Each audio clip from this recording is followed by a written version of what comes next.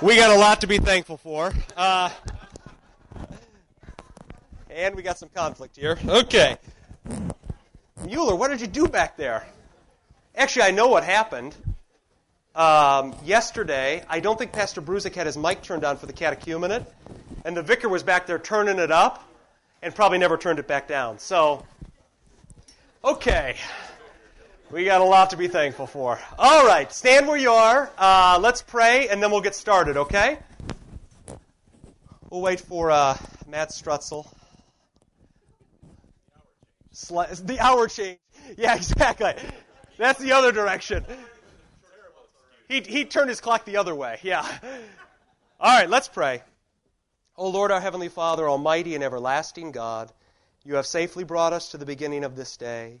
Defend us in the same with your mighty power, and grant that this day we fall into no sin, neither run into any kind of danger, but that all our doings, being ordered by your governance, may be righteous in your sight. Through Jesus Christ our Lord. Amen. Okay. Grab a seat if you can find one. All Saints Day, first of all, thanks to Mueller and to the choir and to the brass and everybody else. It was otherworldly. I was telling somebody before this, at the dismissal point after the Eucharist, before the post-communion canticle, I'm standing at the altar thinking, why isn't Jonathan playing? Because I was so caught up in the last hymn, and it was a little emotional, and you're thinking about all your dead relatives, and then I realized, because I was the next guy who was supposed to speak. So, I'm sorry, Mueller, I had all those bad thoughts. I should do it, yeah. So, forgive me, but I just was caught up in everything. All Saints is a great day, and I'm always stunned by the great litany that we pray, that great prayer of the church. Somebody said we should only have All Saints Day one time a year because it's so emotional. I agree, although I would push for All Saints Day more often because I'm always reminded of what kind of relationship we have with dead folks who aren't really dead. They're living saints. So in the great litany, gather your whole church in heaven and on earth. We're all one church. And hear the prayers of your faithful in heaven and on earth. And even, this is, every year I bring this up. I don't know why Jonathan didn't do it. It is my last All Saints Day here. But ye watchers and ye holy ones, the best stanza is stanza 2. See if you can figure out who this is talking about. Peter, you can't answer this, by the way. Where's Peter Savitsky? You can't answer. So just who is this? Don't say Jesus. O higher than the cherubim, more glorious than the seraphim, lead their praises. Lead their praises. Alleluia. Thou bearer of the eternal word, most gracious, magnify the Lord. Alleluia, alleluia, alleluia. Who is that? Mary. Isn't that great? And for any, Lutherans in the room, I'm getting it all out today. No, I'm kidding. Here's the thing. When you get all bent by the saints, we talk to the saints all the time. And you remember the problem that Luther had with the saints was not to ask the saints to pray for you, and not even to say that the saints do pray for you. The problem Luther had was going to a saint for something before you went to Jesus. There's a difference between saying to a saint, hey, you're good for this, will you pray to Jesus about this? There's a difference between that and saying, St. Joseph, work out my home sale because Jesus isn't quite good enough for that. There's a very big difference. And our own confessions say that the saints are constantly praying for us. So we've got a woman coming in. Actually, my watch says it's 12:05 p.m. I don't know what's wrong with that. Going away present, new watch. We've got a showing. We've got a showing in about, 15 minutes. Maybe it's going on right now. So if you've got a special relationship with St. Joseph, throw one up about this time. I did bury a St. Joseph statue in my front yard. I did. Okay. In an effort to have one last swing at all this, I was reminiscing as I was cleaning out my office about all the things that have happened over the past 5 or 6 years. And one thing I was reminded, I was looking through CapCam folders and all the pre-designs when we had a Catholic priest as our design guy, and it was amazing to see all of that, see how far we've come. But I was looking back at the home meeting schedules. At that time, I think it was just Pastor Bruzik and I, where we went out to all the homes and we showed the video, and that's why I said we've got a lot to be thankful for. If you remember that video, Pastor Bruzik's first words were, well, we got a lot to be thankful for. And I saw that video, I think, about 113 times. So whenever I want to go after him, I just say, well, we got a lot to be thankful for. The one meeting he didn't go to, the one meeting the entire time, he called in sick, took a powder day, I went to by myself, and it was the one meeting where there was almost a fist fight in the room. No lie. And the fist fight was over. Somebody was there who's no longer a member who said, I can't believe you're going to spend all this money on vestments and the new church. And what's the example everybody uses when they want to tell you how extravagant your spending is? They say, the church in Africa doesn't do it like that. Bring up that first slide, okay? So, just hit PowerPoint slideshow. Now, this is a church in Africa. Now, what do you notice about this? Just take a second. I know it's going to take a second to sink in because nobody's ever thought about this before. What do you notice? This is an ordination of a bishop. Yeah, I said bishop. Bishop in Africa. And what do you notice about the guys around the room? All dressed up. They're wearing miters. They're wearing vestments. This guy right here, in fact, I know where he ordered that because I've looked at so many catalogs. That is not a cheap cope, okay? You also notice, yeah, they're outside, but what are they throwing down? Oriental rug. Go to another picture, John. Oh, look at that. So there they are. That probably right there is $25,000 worth of vestments. Keep going. Go to the next one. There they all are gathered together. And I think there's one or two more. Oh, this was great. Just because you think, well, maybe they wear nice vestments and then they all sit on the ground for church. That is the new bishop's cathedra. You know what a cathedra is? That's, you say the cathedral. Why is it called the cathedral? The bishop's chair is there. And that's why when you say the Pope speaks ex cathedra, what does that mean? He speaks from his chair. This is the bishop's new chair. Up close, you can see it's all 100% red silk on the top, and then on the seat portion, all hand-carved just for him. But Africans don't have church this way. One more, I think. Oh, no, that's the next thing. So, the point of... Oh, and then guess what? This is the best part. What kind of African Christians are these? They are Lutherans. Guess who they're in fellowship with? Us. Isn't that great?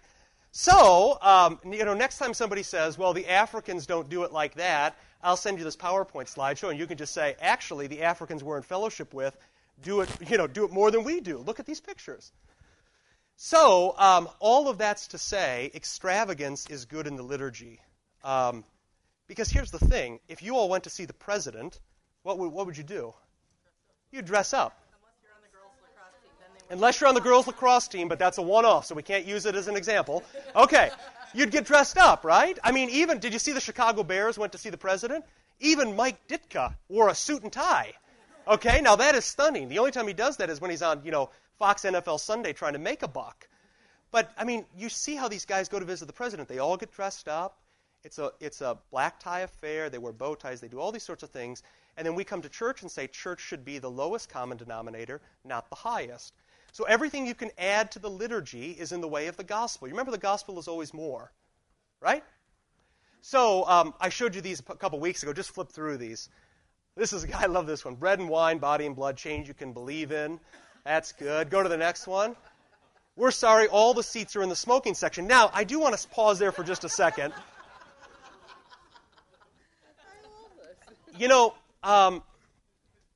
For all of the financial criticism about vestments, who got the most expensive thing in the new space? Jonathan Mueller. Mueller got the most expensive thing in the new building. It hadn't even been delivered yet, and nobody's yelling at him. Just think if we would have said, hey, we don't have our vestments from Rome yet, but they're coming. All of you would say you should send them back. Mueller's got the most expensive thing in the new building. Now, I did fight in the early REC meetings to buy something else that was very extravagant for the new space. It didn't go through. It didn't go through for any number of reasons. But I wanted to show you this. This is what we had initially sketched up. Why don't you show that video there? This is what we initially sketched up for the new space. Speaking of incense. Oh, yeah, let me get the sound ready. All right. Well, if we can get that going, that'll be great because it'll really help prove the point. But if not, you'll really remember my last Bible study at St. John. Okay. Well, let me ask you this just to start. Do you have any questions? I mean, we sort of rushed through it last time. about incense, and we didn't even get all the way to the end, so I will go to the end. But do you have any questions? I was struck, I was watching a thing on TV with, it was sort of with young Christians. The whole thing was, what are young people looking for in church? And it was hosted by a Catholic priest, but not everybody in the room was Catholic. It was so fascinating. They said, people your age, they're probably 20s, they're college-age kids, what do you want more of in church? Just tell us, what do you want more of? You know what the first response was? A young girl raised her hand, she's probably 22 years old, and says, I want more incense. And the priest starts laughing. He said, really? Are you just making that? She said, no, I want more incense. That's what I want in church. Which tells you something about where people are at. I just had a conversation this morning with Larry Lee, the altar assistant, who said, I can remember when I was a boy, we'd go to Catholic Mass, and everything was in Latin, and we didn't like any of it. We just kind of goofed around. But he said, my kids, or people my kids' age, go to a place that has the Latin Mass, and what do they think?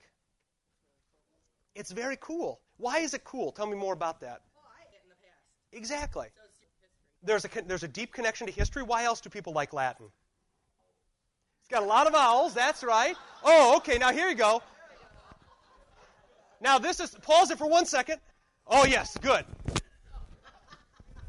Now this is what we try to get Mueller to use.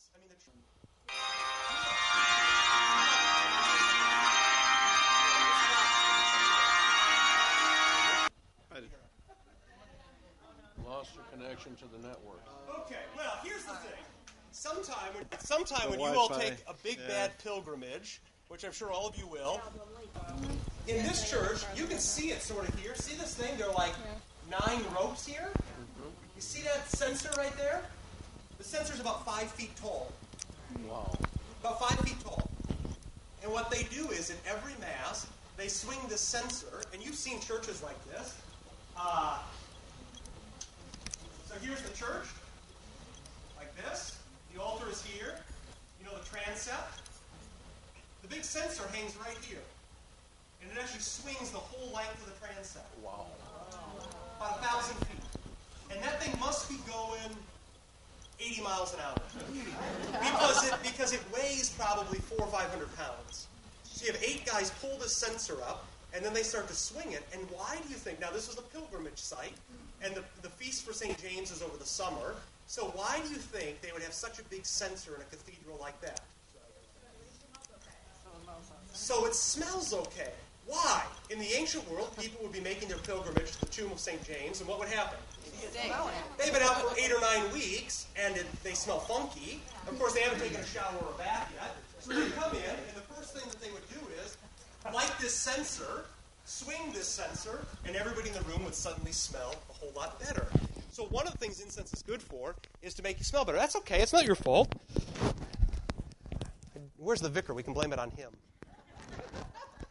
So all of that's to say there's something mysterious about incense. Now, I do want to answer the quick question about Latin. You don't know it. If we didn't do things just because people didn't know it, what would we ever do with our kids when they're growing up coming to church? They don't know anything. And so the church has always said, how do people learn to sing and to chant and to pray in various languages? The same way kids learn to talk. How do kids learn to talk? They listen to somebody else do it, and then they try it themselves. I mean, someone like Emma can say a lot of words. Does she know what all those words mean? No, that doesn't mean we stop talking to her, right? So there's something otherworldly, and there's sort of an interconnectedness between various generations when you sing in Latin. What I'm not saying is you ought to sing everything in Latin. However, a little Latin here and there is better than none at all, yes. You don't do something just because it's been done for a long time? Yeah.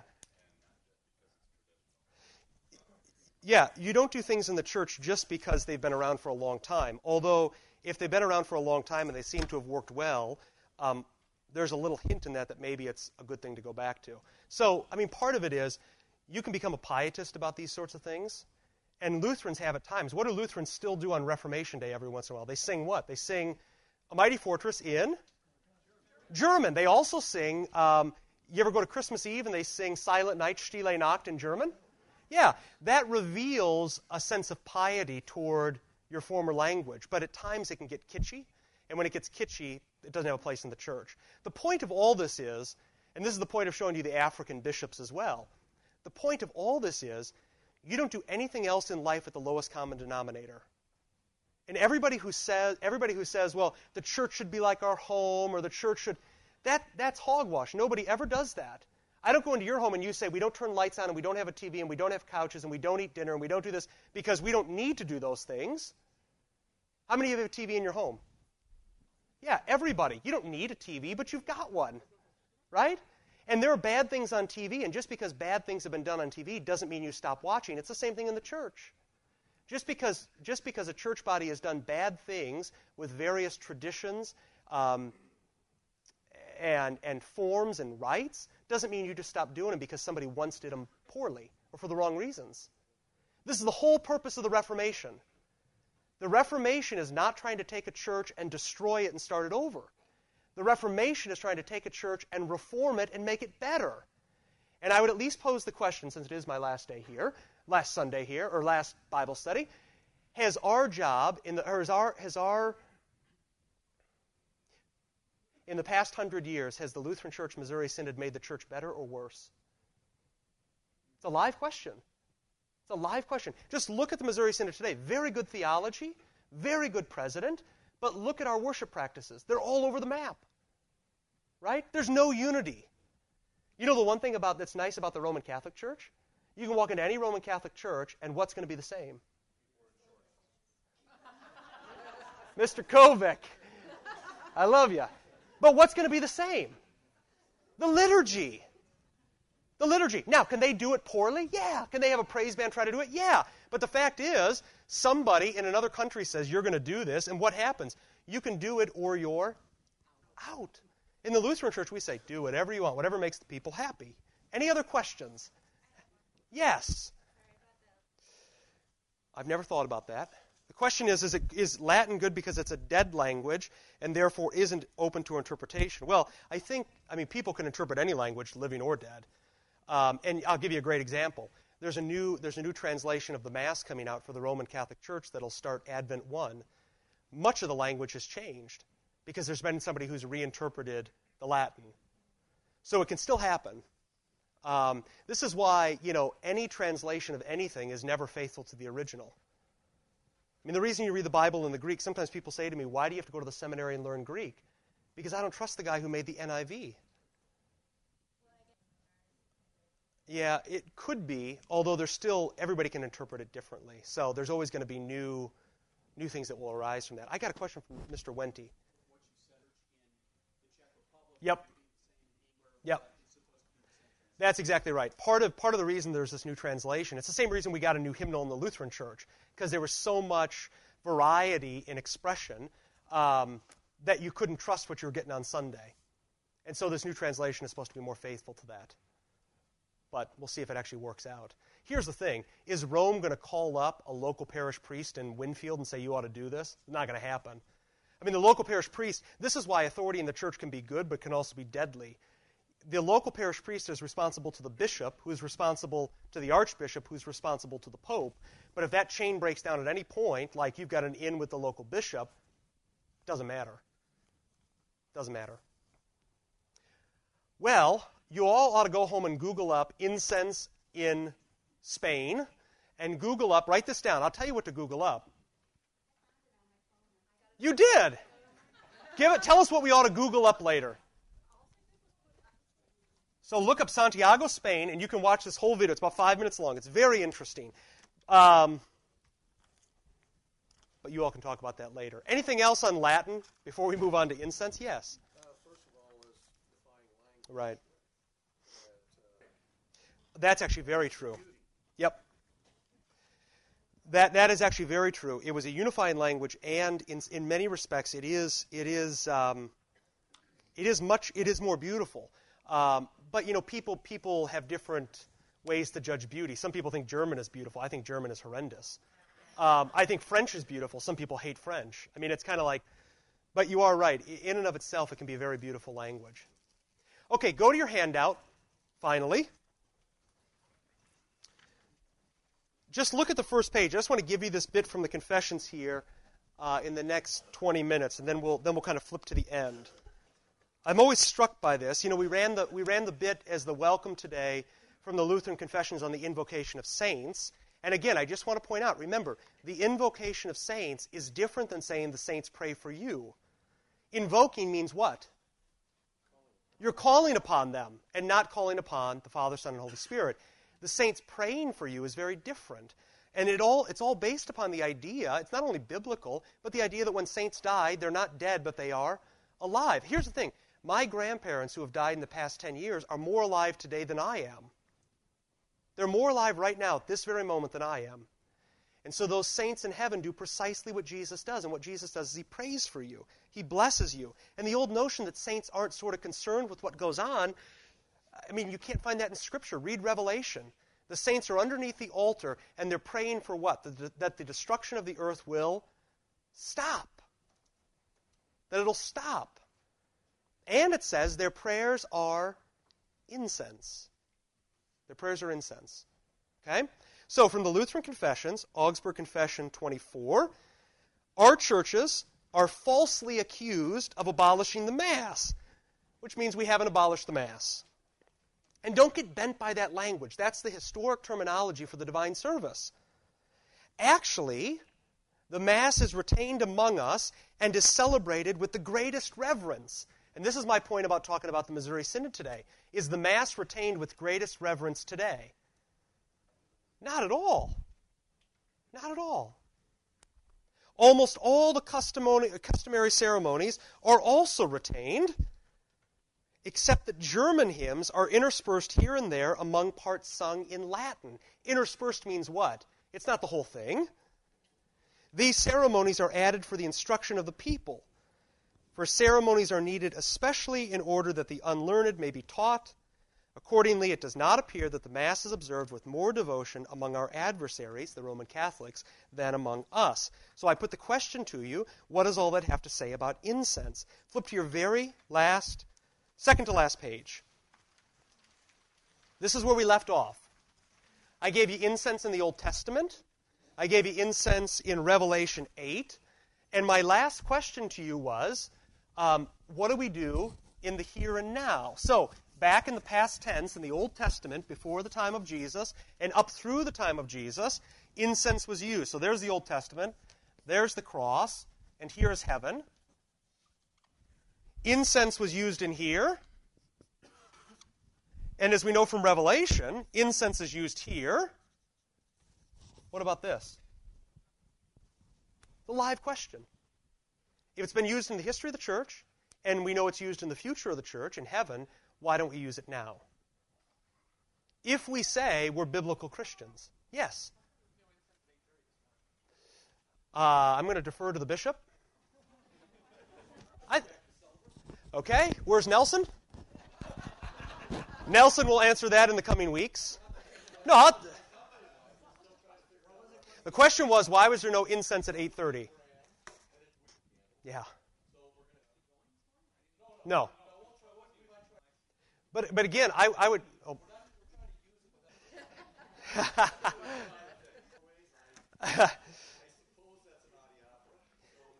But the other side of that, who asked the question? Peter?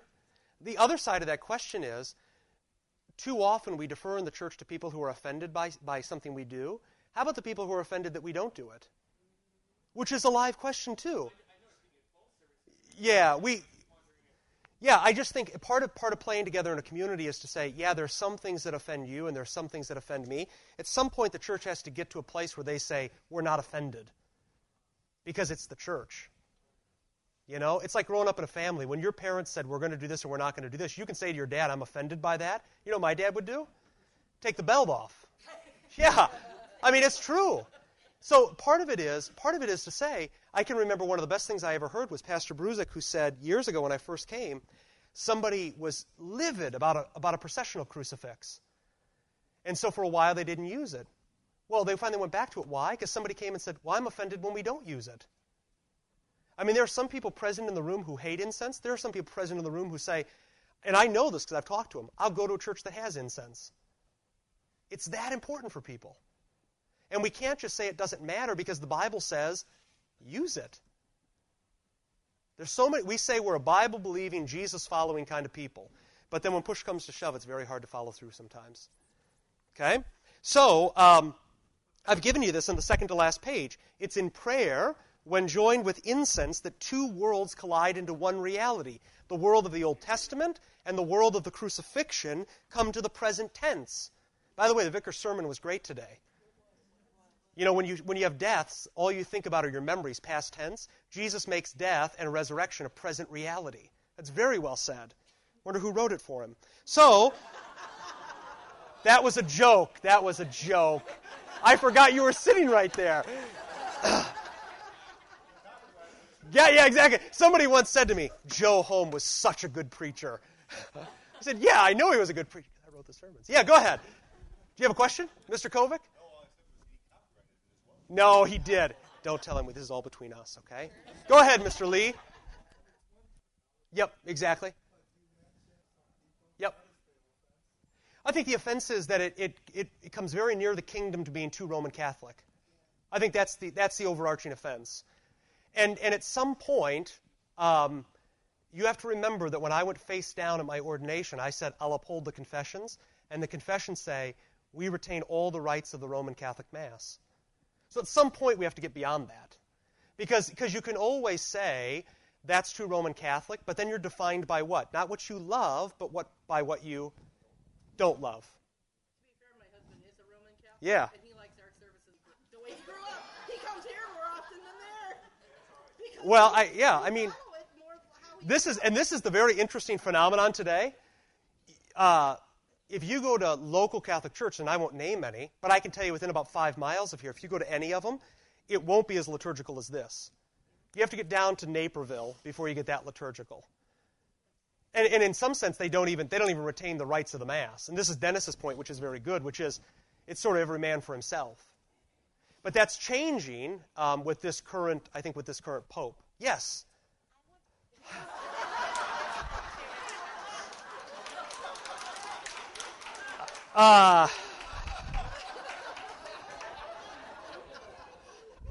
Some dogs can't be taught new tricks. Actually, I'll say this. He's a very, very good chanter. But it's like anything else in life. If you don't learn to do it at the seminary and you go a career of 15 or 20 years and never do it, it's hard to get into it, right? And I think you would admit when you went to the seminary, they didn't teach you that kind of stuff. I mean, even liturgy itself. Yeah, so, I mean, be thankful you have the liturgy, because in the 80s, they didn't teach it at the seminary. So, the question is, from your outline, why use incense? And we do have to get through this, because I'm not going to burden somebody else with it. 2 reasons, one theological and one practical. Okay? So the theological reason is, I can just sum it up this way, doing what the Lord says. Just doing what the Lord says. I give it to you here. The Lord told us to use incense. He told us to use incense. He could have said, burn a Yankee candle at every service. But he didn't say to do it. He could have said, after my resurrection, don't ever use incense again. But he didn't do it. And in fact, the church in heaven it's a truer church than the church on earth. Okay? When we come to the Eucharist, it's not like heaven drops down to earth and they say, oh, wow, St. John's got a lot going on. Let's go join that church. No. At the Eucharist, our church is carried up into the heavenly church. They set the precedent, not us. So whatever happens in heaven ought to happen on earth. And he prescribed very specifically the use of incense. The Lord said, do this. But the question always comes up, didn't the Old Testament go away with Jesus? Not at all. In fact, this is one of the common misconceptions among people who are Protestants today. Well, the Old Testament has all those old laws. You can do whatever you want. That's not true. And you also can't pick and choose from the Old Testament what you like. Like, hey, the 10 Commandments are important, but the worship with incense isn't. So I've given it to you here. The Old Testament was not abolished. It was fulfilled. It was made better. Christ gave proper meaning and Christological content to the broad strokes of the Old Testament. He colored within the lines. So all the prophets said, hey, we got this guy coming, and they drew the figure on the outside, and Jesus came in and put flesh and bones on it. Whatever Christ did not formally condemn, don't do this, ought to be done with greater reverence now. And so I've given you the diagram up here. If incense was used before Christ and after Christ in heaven, why shouldn't we be using it now? So that's a live question that you all are going to have to answer in the coming weeks, months, and years. But I also think incense is very practical. And in some sense, the practicality of it all trumps even the theological benefit. The theological benefit is you're true to Jesus, and that's all what you want to do. That's what all of you want to do. But the practical benefit might almost be better than that. Smell, as you know, is one of the very last senses to go before you die. In fact, if you sort of Google this up, my guess is you'll get something that says it's probably smell and hearing, which is why if you ever go to somebody on their deathbed, what should you do? One, put oil on their forehead so they can smell their baptism. And what else should you do? Talk to them like they're a living human being. The worst thing you can do is get in a room. John Crow's on his deathbed, and I come in to see him, and he's like, yeah, thank you. And I say to Sandy, well, he really doesn't look that good. How much are you getting in the estate? Does he have a life insurance policy? Why shouldn't I say that? He can freaking hear me. Don't do it. The worst thing you can do is talk about people when they're dying. Why? They can hear you. So when we go to see you on your deathbed, we'll always come to your bed. We'll come to your bedside, and we have prayers and stuff for everybody else in the room, but primarily the prayers are for you. And so I'll often get down by somebody's ear, and I'll speak the benediction right into their ear as I put oil on their forehead. Did I ever tell you a story about the kid who was in the NICU near death? I didn't tell you this? Mueller, you just calm down back there, buddy. You got a pipe organ. I'll tell you this. I'm going to write you from Hotlanta and say, just calm down. You got a pipe organ. I'll tell you this quick story, and then I'll give you this last thing, and then we'll be on our way. Just the power of the living voice, or the power of the Viva Vox. We had a young couple who had been dating for a long time, and they would come to church occasionally. She was a member, he wasn't, and they sort of talked about marriage, and lo and behold, what happens? They get pregnant. So they come and talk to us, and what do you think? And I kind of chuckled and said, well, what am I supposed to do? I can't stop it. It's a little backwards, but the Lord can square all this up. So they set plans for their wedding and did all the right stuff, and the young woman went into labor, and they call me from the hospital. He does, frantic. It's not going well. She just gave birth, and he's in the NICU, and they don't think the baby's going to live. Okay? So I go to the NICU, and when you go to the NICU, what do you have to do? You got to scrub up. You got to put scrubs on, and they're very reluctant to have people in there unless, of course, you're parents or a pastor. So I went into the NICU at CDH, and my thought was we're probably going to baptize this kid on the spot. Well, the mom was not having a good time up in labor and delivery, and they kind of said, can we wait, maybe 4 or 5 hours before we have the baptism? I mean, the baby's going to live for 4 or 5 hours, but we don't know much longer. Okay. So I said, for now, I'll pray with this child. And the people even the nurses kind of looked at me like, it's a baby, you're going to pray with the baby? I said, well, yeah, I'm going to pray with the baby. So I got real close to the baby, and I read Psalm 23, the Lord is my shepherd, I shall not want. I anointed the baby with oil toward healing and toward baptism, and then I prayed directly into the child's ear. And, I said, okay, I'll be back in about 4 or 5 hours. Well, the husband calls me 20 minutes later and says, it's a miracle. I said, what happened? He said, the problem was the baby's breathing was too fast. And basically the baby would just hyperventilate over and over and over again. And then that affects cardiac stuff.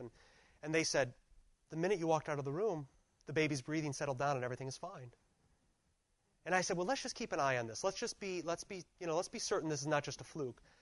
2 or 3 hours later, the baby's back in the mom's room. No more NICU. We're going to go home in 2 days.